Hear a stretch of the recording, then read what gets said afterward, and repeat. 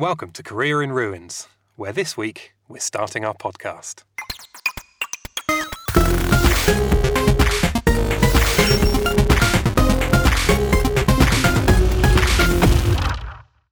Well, here we are. I know.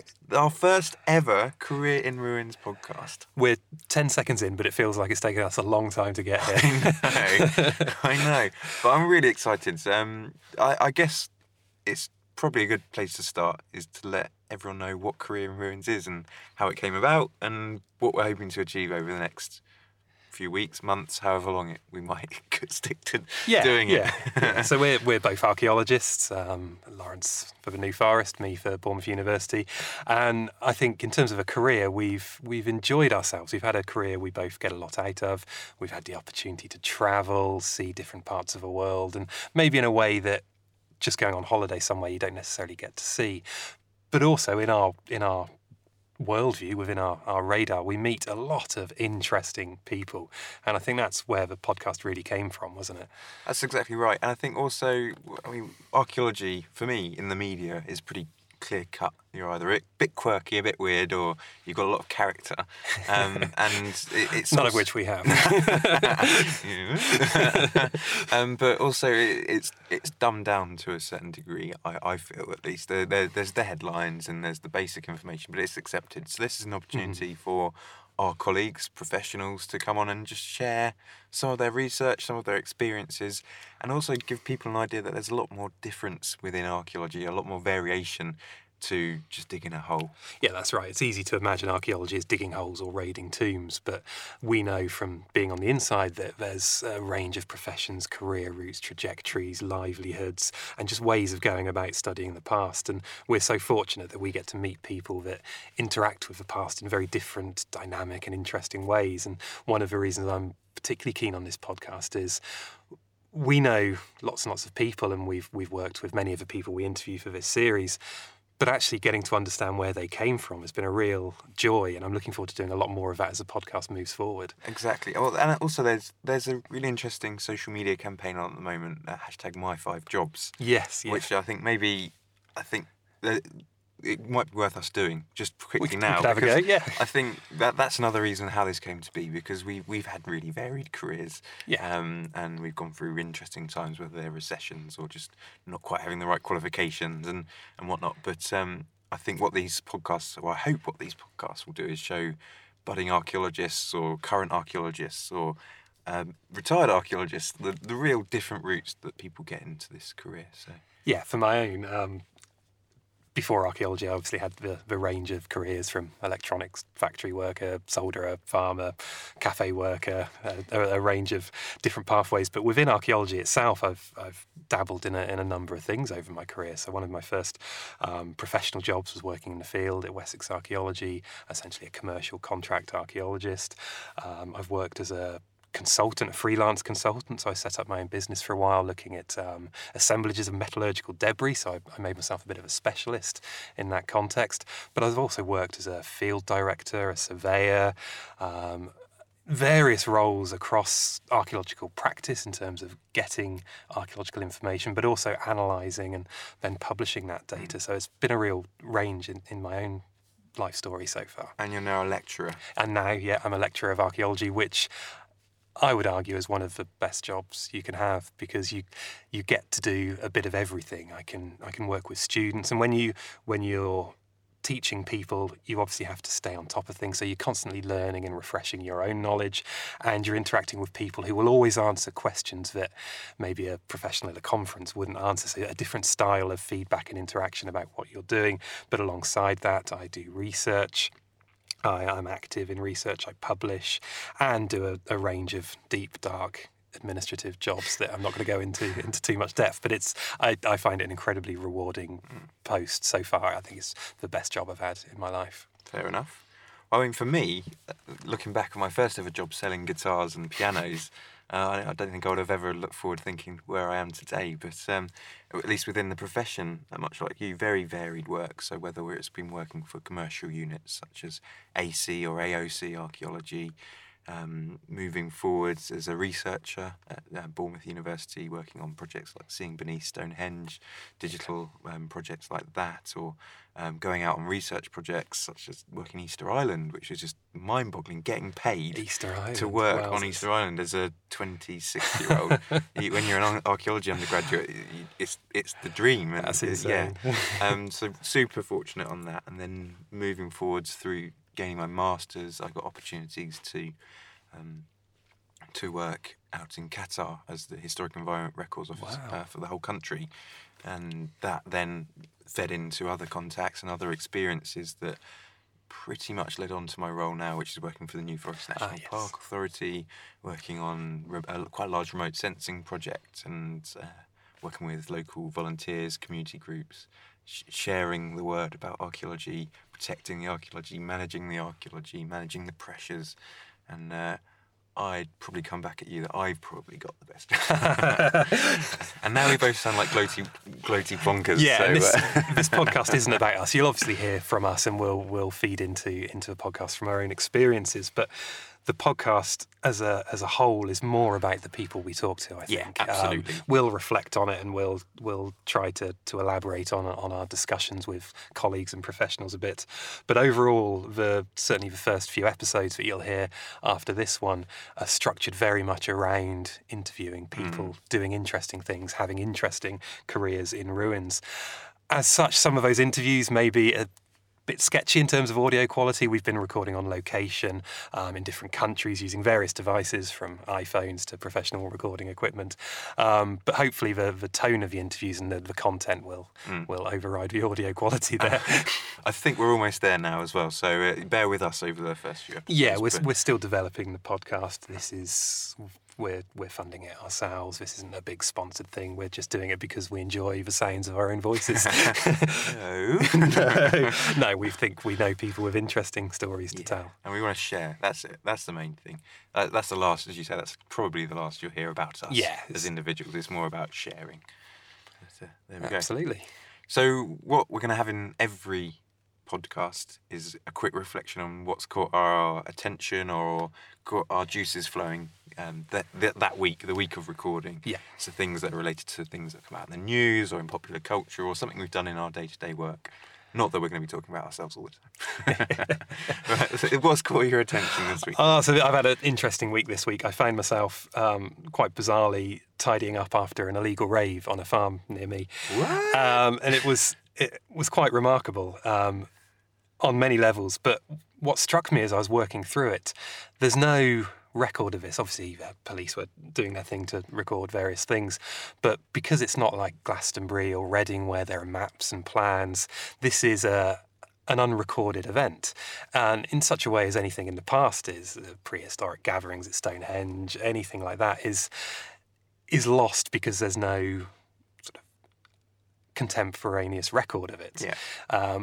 And it was the same here, so it's very much the archaeology of the modern. And I found myself, as I was kind of litter picking and doing other things, mentally mapping out distributions of material culture, mapping the space. And you came down and did some drone photography. Yeah. And from the drone photography itself, you could see nodes of activity where various stages have been and people have been trampling, and you could see movement patterns in the grass. You could see the toilets. You could see the food production areas, the toilet zones, the food production zones. But it was a range of material culture across, as you could imagine, from all avenues of illicit activity, if you will. But the way they clustered around different areas were quite interesting. So there were some stage areas which had more bottles than others. Others had different debris, suggesting different activities. And there was a very real low sort of focused locations of different practices through different categories, if you will, of illicit material culture. And it just got me thinking really about how we would reflect on that if it was something we were finding in the past. And actually tying the two together worked quite well. So it gave me some confidence in what we do as archaeologists. I think I get you. So correct me if I'm wrong, but what you're saying is it's all ritual. It's all ritual. There was definitely some ritual activities going on there, from fire eating to various inebriation processes. I like that. I think that's a really interesting take on quite an unfortunate situation, but you're absolutely right, and I'm quite glad you didn't go around with a differential GPS recording these areas. I was exceedingly tempted. It was only afterwards I sat down and reflected. I'd love to have a distribution of broken balloons or a distribution of small rectangular bags, just to see how they tie into the various nodal points of activity. Different speaker locations. Yeah. But I didn't, unfortunately. I mentally mapped it, but not in any serious way. So it was always keep good records. Yeah. Good archaeologists keep good records. Nice. So how about you? What's been on your mind this week? For me, I mean, it's hard to avoid it, but for me, it's all about Game of Thrones this week. Good. I think we're a couple of episodes in now. Yeah. I know you're an avid watcher as well. I am, yeah. You even stayed up to watch the second episode because there was a rave going on. So. Yes. I was putting being awake to good use. Good. And there's an aspect of... I don't think there's going to be too many spoilers here, and if there are, I'm sorry, but we're going to chat about it. Spoiler alert, we're going to talk a bit about the most recent episode. For the archaeological aspects. Yeah. And there's obviously loads of bits that can be reflected on in terms of Game of Thrones and the archaeological record, whether it's the wall and the use of Hadrian's Wall in Scotland and the people north of that. But I know... It's like J.R. Martin got the potted history of the War of the Roses and just... put dragons in it. Yeah, sprinkle a bit of Romans in there, here and there. But it's a soup of archaeology and history, which is why we love it, I think. Exactly, yeah, and the dragons. But the thing that got my interest this week was the dragon glass. Okay. So for those of you that don't watch it, this is basically obsidian. A volcanic stone of sorts. Yes, volcanic glass that is integral to taking down a particular army in the war that's the impending war that's about to which is exactly as I imagine obsidian was used in the past. Yeah. True. Maybe not fighting the dead, but creating that we know of. We do find a lot of skeletons. Oh, armies of the dead. Mind blown. Sorry, carry on. But there's an aspect where they're using this volcanic glass or dragon glass or obsidian, whatever it is, in the smithing of and the creation of new weapons.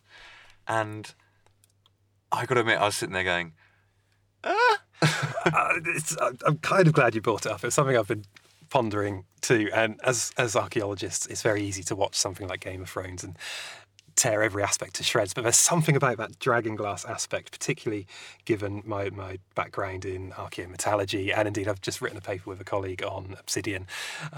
So it's a subject quite close to my research and to my heart.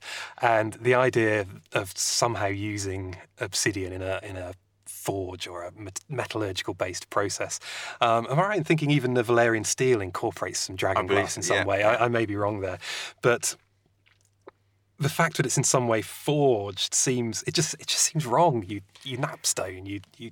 Yeah, well, and this is the other issue I have with it. So they're claiming that they're whacking it with hammers and forging it and creating these beautiful weapons, but the finished product looks like a napped piece of obsidian. I did get a bit carried away thinking about the possibility of using dragon glass in Valerian steel. I thought it's not an alloy I've heard of, so dragon glass would be predominantly silica, I suspect. And somehow mixing that with iron to make some sort of super death-fighting steel. What would the process be in that? Is that even a process that's possible? So having looked it up, it turns out you need about 2,500 degrees high-pressure environments, and you can make some very good electrical resistance devices from it, but maybe not swords. Well, I think that, as I say, my main hang-up is that they seem to be suggesting they're making these metal saws or metal axes, but they look like someone sat there taking big crude chunks out of them. The sort of thing you'd see in a sort of Mesolithic hand axe, or even the sort of those massive axes you get from the Neanderthal times. Yeah, they're the taking blades. Big chunks of early prehistory and mixing in medieval, Roman, and later technologies, and it's. Oh, come on now. Well, particularly more recently, we've been doing a community project where people have been doing test pits in their back gardens, and someone found this beautiful, I presume, Bronze Age arrowhead, barb and tanged arrowhead, and it looks, it's just a spectacular piece of craftsmanship. Yeah. But it's visibly looked comparable to these metal objects. Yet it's Flint's tool. So you're telling me that flint arrow wasn't forged in a fiery half somewhere? Maybe we need to reassess our interpretation of the archaeological record. But yeah, just a minor rant. But yeah, never mind the dragons. It's the obsidian bit. Yeah, that's the bit I can't get my head around. Enough of that nonsense. Anyway, tell us a bit about this week's. So I'm a big fan of this week's interview. I went to Greece a week or so ago to talk with my colleague Jenny Wallerstein, who's the director of the Swedish Institute of Athens. Yeah, I know. And she's an incredibly interesting woman who's had a really strong career and finds herself in a very kind of mixed job at the moment, and it was really interesting to kind of chat to her about her career to date and then throw some of our questions at her, which you'll hear a little bit later. Fantastic. Let's dive in.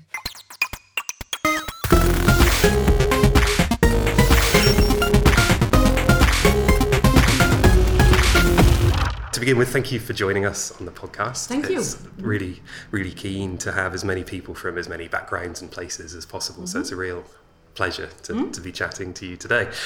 Could you start by telling us a little bit about yourself and your current position and how you got here, your career really to date? Sort of a 10-minute summary, if you will, of your career in ruins, for want of a better term. Indeed, in ruins. Well, I am currently the director of the Swedish Archaeological Institute at Athens. This is my third year, and hopefully I'll be able to do another 3. Excellent. Because there are limits in time to these positions. And I've actually been here in Athens for a very long time, because I started, I have my BA and my PhD from Lund in Sweden, where I started reading literature.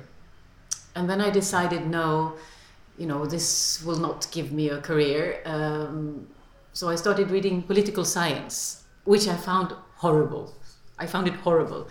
And at the same time, I had said, okay, I'm going to study this serious subject, but just to be sure that I do something that I find really interesting, I'll also do a bit of classical antiquity, of classical archaeology. And in the end, I realized this is what interests me. And there's no point, I'm never going to finish these studies that I really don't like. Whereas if I do something that I'm passionate about, I'm sure it's going to work in the end. So I dropped political science and I went into classical archaeology, ancient history, and ancient Greek. Okay. Yeah. So you learnt the language alongside the studies? I did. Which was good and bad. I mean, perhaps for languages I would have needed more concentration. On the other hand, I always knew I wanted the language as a tool for history and archaeology and not for pure philology. So in the end, it worked pretty well. And also quite early, I realized I wanted to do religion. I was a bit hesitant about choosing Greece or Rome in the beginning, but I think it was going a lot to Greece that really changed my mind, and the fact that I had always, since childhood, liked the myths and the stories. And so for my last year, for last year of the PhD, I got a scholarship to be here in Athens, which is a fantastic opportunity, really, because you have all the libraries of the foreign schools. And, if you like, of the universities, but it's just, everything is here. The material is here. You could check references for a full day without having to order books beforehand. Everything's, it's just open stacks. And so I finished my PhD here, and then I never really returned to Sweden. I had a few years of going back and forth, but I wanted to be here. And in 2006, I got the position as assistant director here. Okay, yeah. And I stayed for 3 years as the assistant director. And at that time, I first got a scholarship to do only research, because it's a lot of administration finally as the assistant director. And I got pregnant. So you started a family here as well? Yes, I started a family here.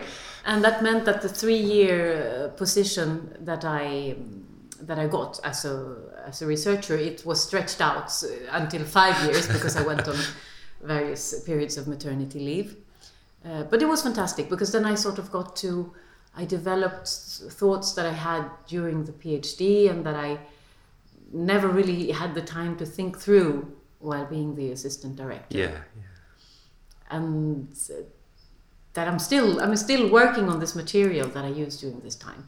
And then in 2017, I started as the director. Okay, so that's when you got this current position. Exactly. So is it quite normal to, because I seem to see it in other people as well, that as you finish a PhD in classical archaeology, you spend some time in the places you're studying and then maybe stay forever? I think so.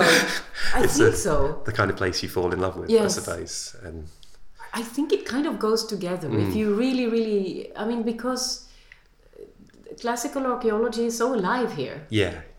So if you get the opportunity, and you get, I guess it's about where you are in your life as well. Yeah. When you're here, and I was lucky. I got into modern Athens very quickly as well. Yeah.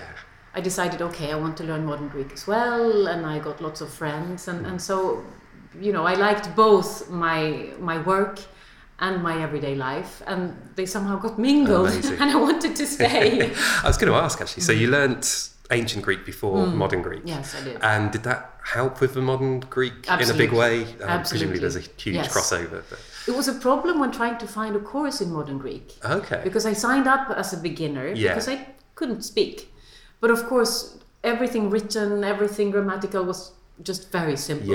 So they didn't know how to place me because I still couldn't talk. And in the end, I was on a very high level, but I couldn't participate fully because of the conversation. And so I ended up taking courses just with one other girl, a kind of tailor-made thing. And that was perfect. So I learned quite quickly. And that was definitely because I had the base in ancient Greek. And that was all done in Athens while you were here? Yeah. I think at some point I'm going to have to sign up to an intensive course. It is, and actually it's very... So first you have the ancient Greek helps you with the modern Greek, and then it goes back the other way. Okay. Because since there are so many words that are still the same. I mean, it's the same language, it's just, for me it was easier. Because, and so now, because I have the modern Greek as an active language, my ancient Greek has also become... I mean, I recognize words now that I only knew passively and had to look up 10 times in ancient Greek. But because I actually use them now, that's become much better. That's super. So your research at the moment is carrying on from what you were doing before. Could you tell us a little bit more about the details of what you're researching? Absolutely. My PhD was on dedications from magistrates of different sorts to Aphrodite. Okay. So I started quite early looking at polytheism and the difference between the Panhellenic myths, where you have Aphrodite as the goddess of sexuality, sensuality, beauty, etc. And then you have all these very local and living cults where she's worshipped in a very different way. Okay. I mean, when you read Homer and then you see that the main political officials of a city worship this goddess, it looks strange in the beginning, but then you realize there are so many levels, both to regional cults, but also inside the gods. So within a single god, within a single god. So I look a lot on epithets, on cultic epithets that really can turn a god into anything. So that's a very strange, and it's a difficult dynamic between the overarching umbrella god, say Demeter, and then the other Demeters that can be very precise, and you don't quite know how to fit them all together. And do they seem to be tailored to regions as well as Absolutely. administrations? Yes. And you can even find epithets that are made from personal names, so they turn into really family gods. Wow. Yeah. That's quite interesting. It is. Sort of the ownership of the gods in that way. So I look a lot on that, and generally I would say perhaps on communication between gods and men. And the grey zone between what's human and what's divine. Yeah. Because of course there is a grey zone in Greek thought. So how does that manifest in terms of investigating, I guess, that area. Well, I mean, you can become divine Yeah. in certain times of Greek history. And I think what I'm exploring now is how this relates to the fact that the gods could take human shape. And I think that's that's crucial, because if a god looks like a human being, it means that you can compare yourself to the gods. Yeah, yeah. In terms of looks, in terms of skills, etc. And of course, there's a lot of interaction. I mean, there are lots of children by gods and men, and there are there's friendship, there is, they can be bitter enemies, etc. But there's a lot of interaction, and this is where I'm looking now.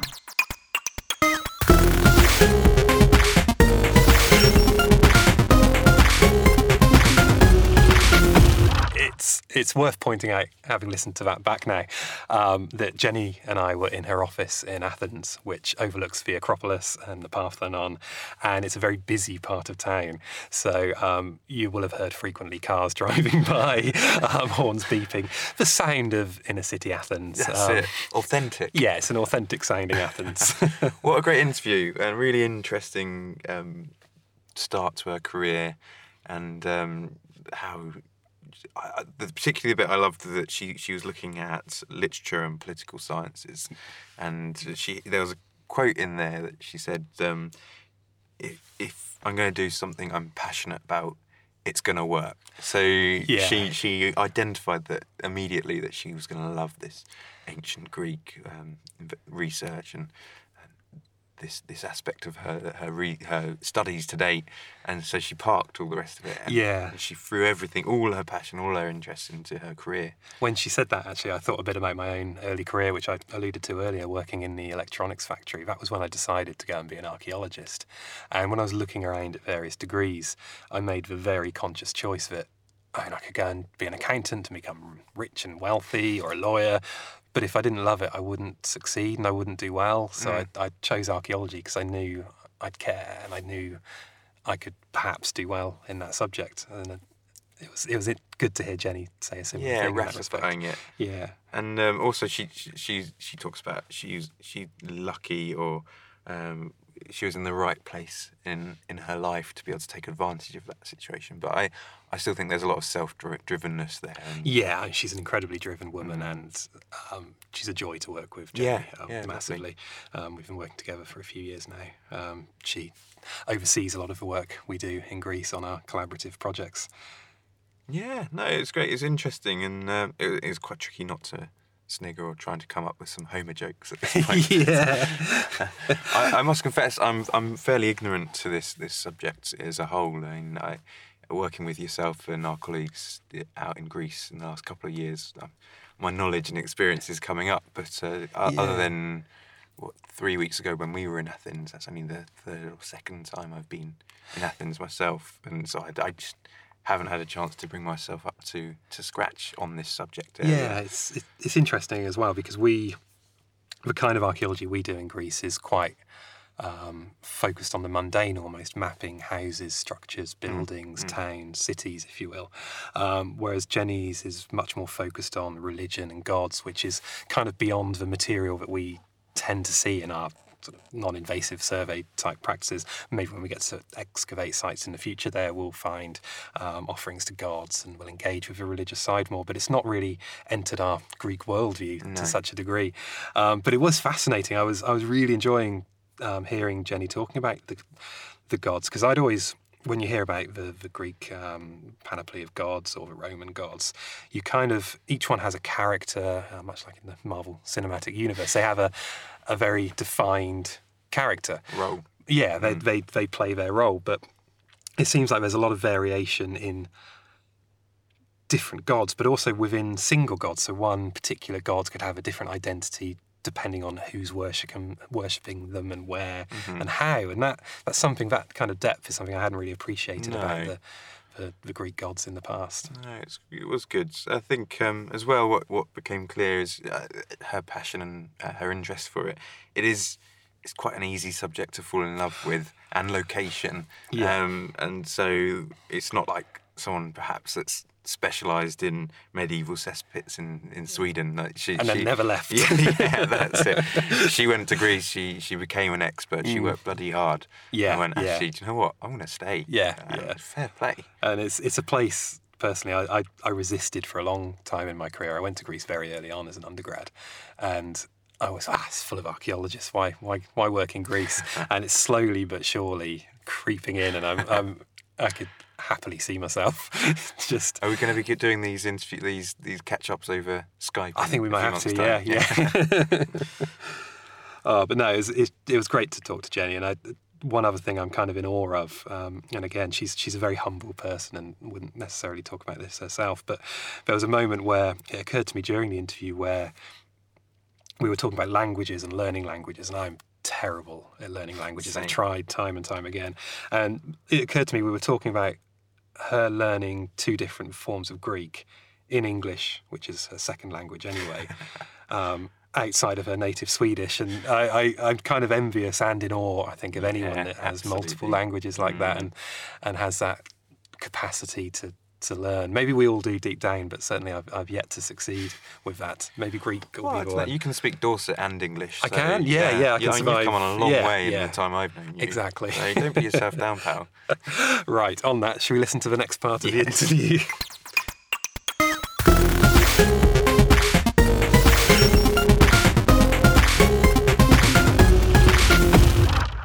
So you've had a broad career to date. Of all the research you've done and the positions you've held up until now and the PhD, is there one aspect of your research that you're particularly proud of and you'd say this is kind of my proudest achievement to date? This is difficult.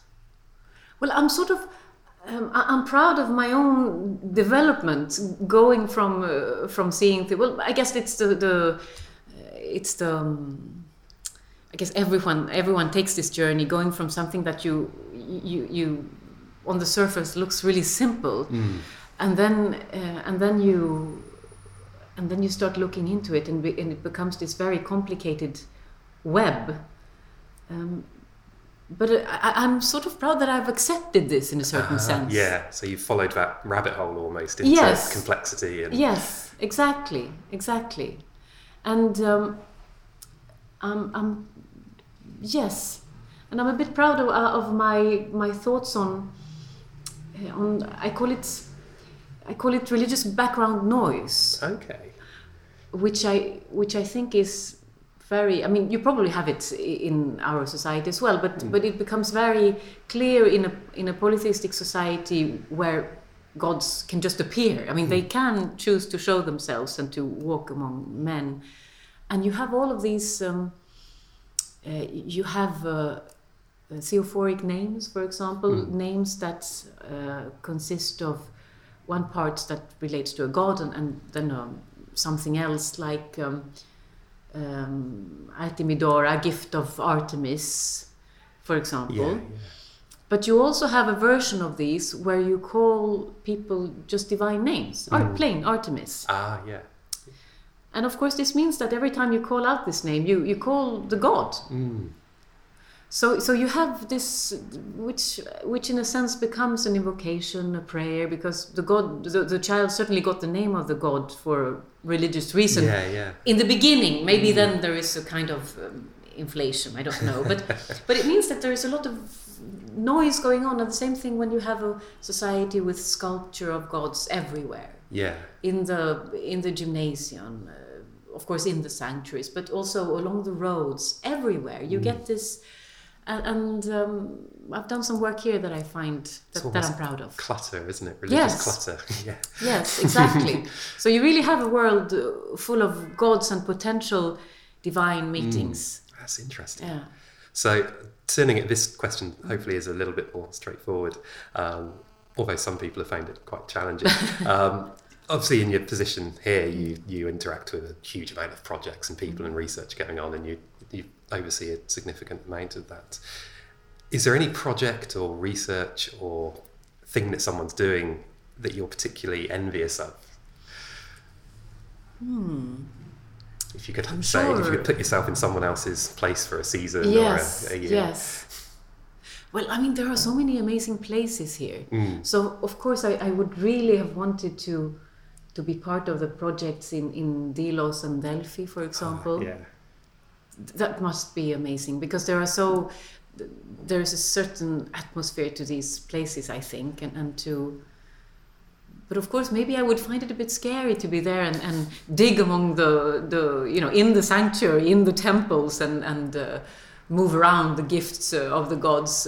But that I would really, really have wanted. And in the beginning, if I could go a bit back in time, can I get that would have been fantastic.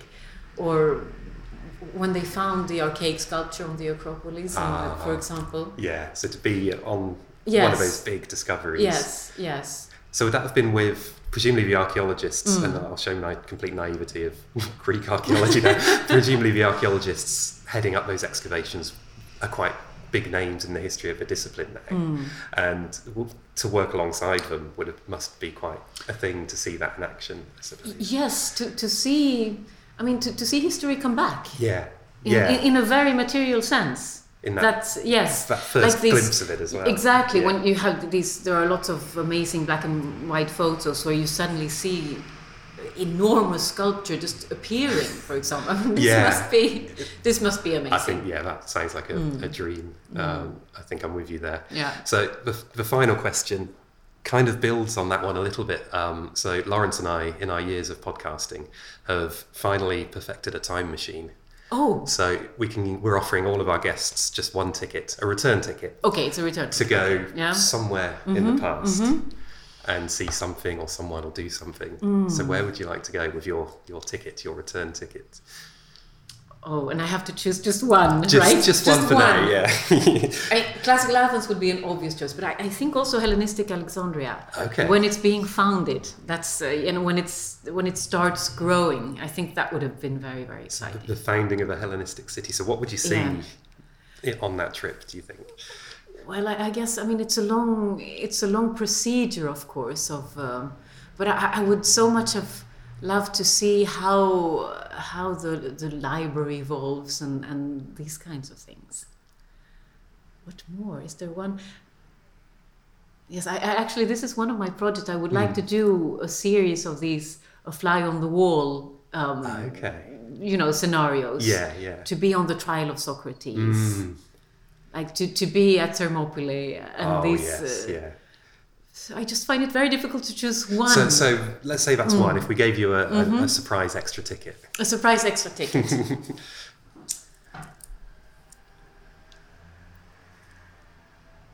Oh, this is very difficult. It's a question that has stumped many so far. Yes. Or maybe one thing that would have been also really interesting is to see the Athenians coming back when the Persians have sacked the Acropolis. Okay. When they come back and they need to take care of their burned city, and they come back with we think they saved the cult statue of Athena, and that would have been, I think, very touching. Lots of feelings of despair, but also, we did it and we can rebuild it. That would have been a good. I think you'd see a lot. So Athens is very close to my heart. I would go back somehow to Athens, I think. I'm inclined to agree. I think I'd probably do a similar thing to see it in its prime, but also that period of... It must have been a period of reflection, I guess, to come back Exactly. And rebuild. So to what extent was it destroyed? How much can we see of that reconstruction, that ancient reconstruction? Is that visible, the Acropolis was... destroyed completely. Yes. I mean, but fortunately, this meant that they did bury a lot of the sculpture, of the old sculpture, because it wasn't supposed to leave the sacred area, even though it was, burnt and probably destroyed. So, paradoxically, this is why we have a lot of the archaic sculpture, because it was destroyed and it ended up in pits. Is that why there's some strange-ish building motifs as well, some column drums in walls? Exactly. Well, yes. I mean, because after the Persian Wars, we think that, they hadn't bothered too much with walls before.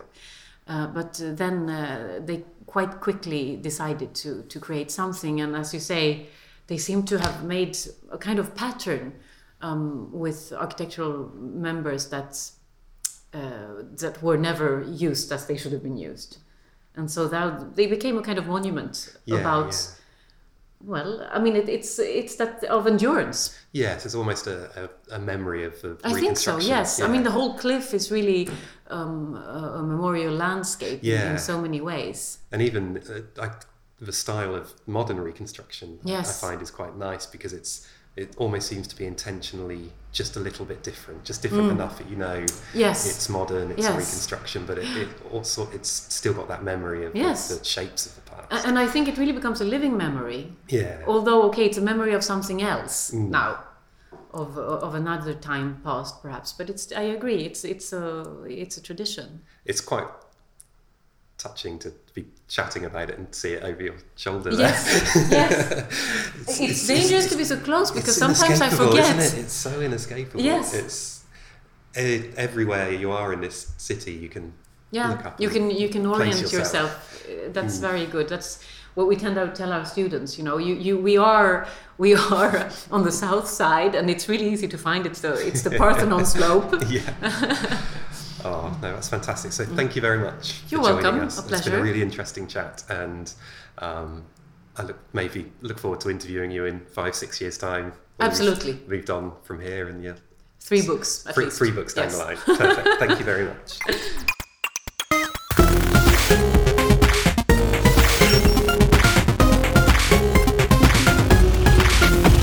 There we go. What a great interview. I thought that was really interesting and really insightful, and some of Jenny's work and some of the things she reflected on other people have done, and her use of the time machine was great. I do have a bone to pick with you. Yep. It's our first episode. Yep. We spent a lot of time and money on this time machine. Yep. And you're just handing out tickets willy-nilly. We agreed it's 1 ticket per person. I know, but I knew there was something bubbling under the surface, and I've got to admit Jenny's second answer was fascinating. Well, that was your saving grace, because if she hadn't used it wisely, Derek... It was a time machine well used. She'd earned that second ticket, We've only got a set number of time crystals that we can use. I'll charge for flux capacity.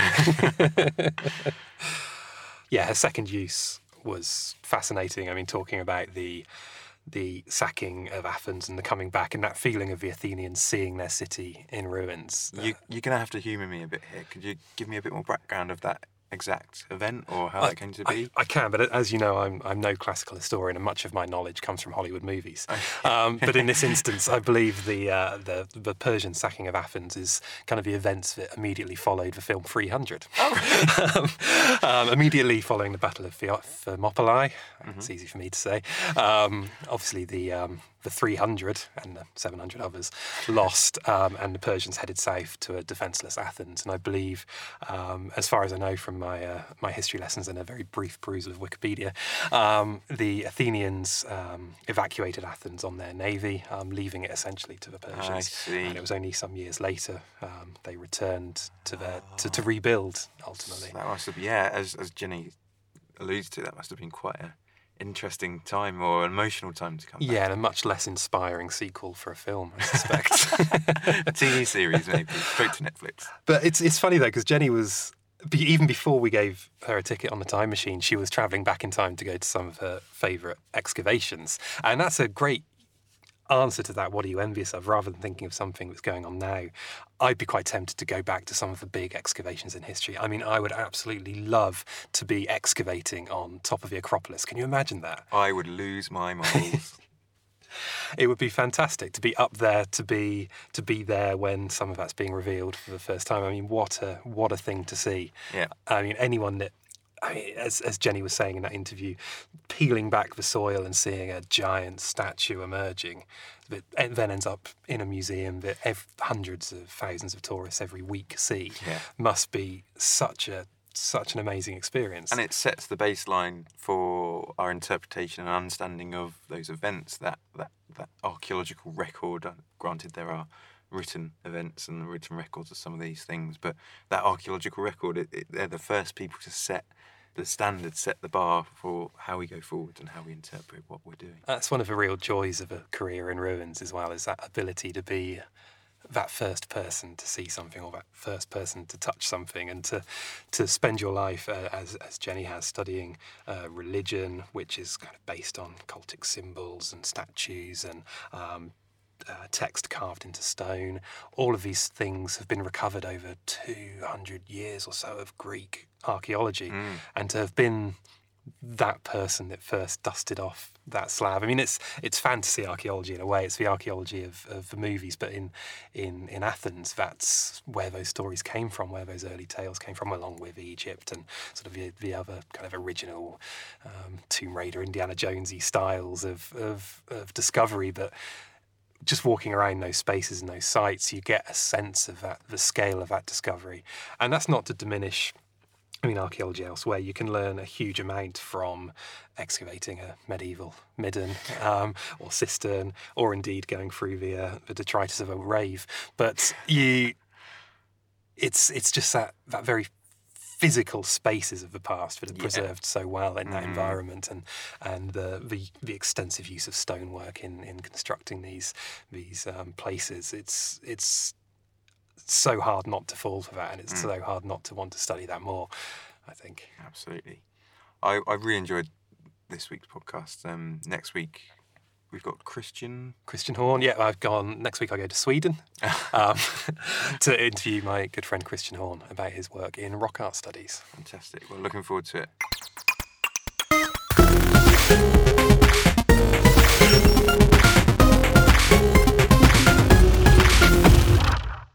Thank you for listening to the Career in Ruins podcast. Please make sure that you subscribe to our downloads on whatever system you receive your podcast from. Make sure you comment. Do send us any questions or thoughts you have on social media. We're on Twitter, we're on Instagram. We also have a Facebook page, and we'll look to trying to reply to as many questions as we can, hopefully in the podcast as well. And sound production on this episode has been done by Guy from bucketofsound.com.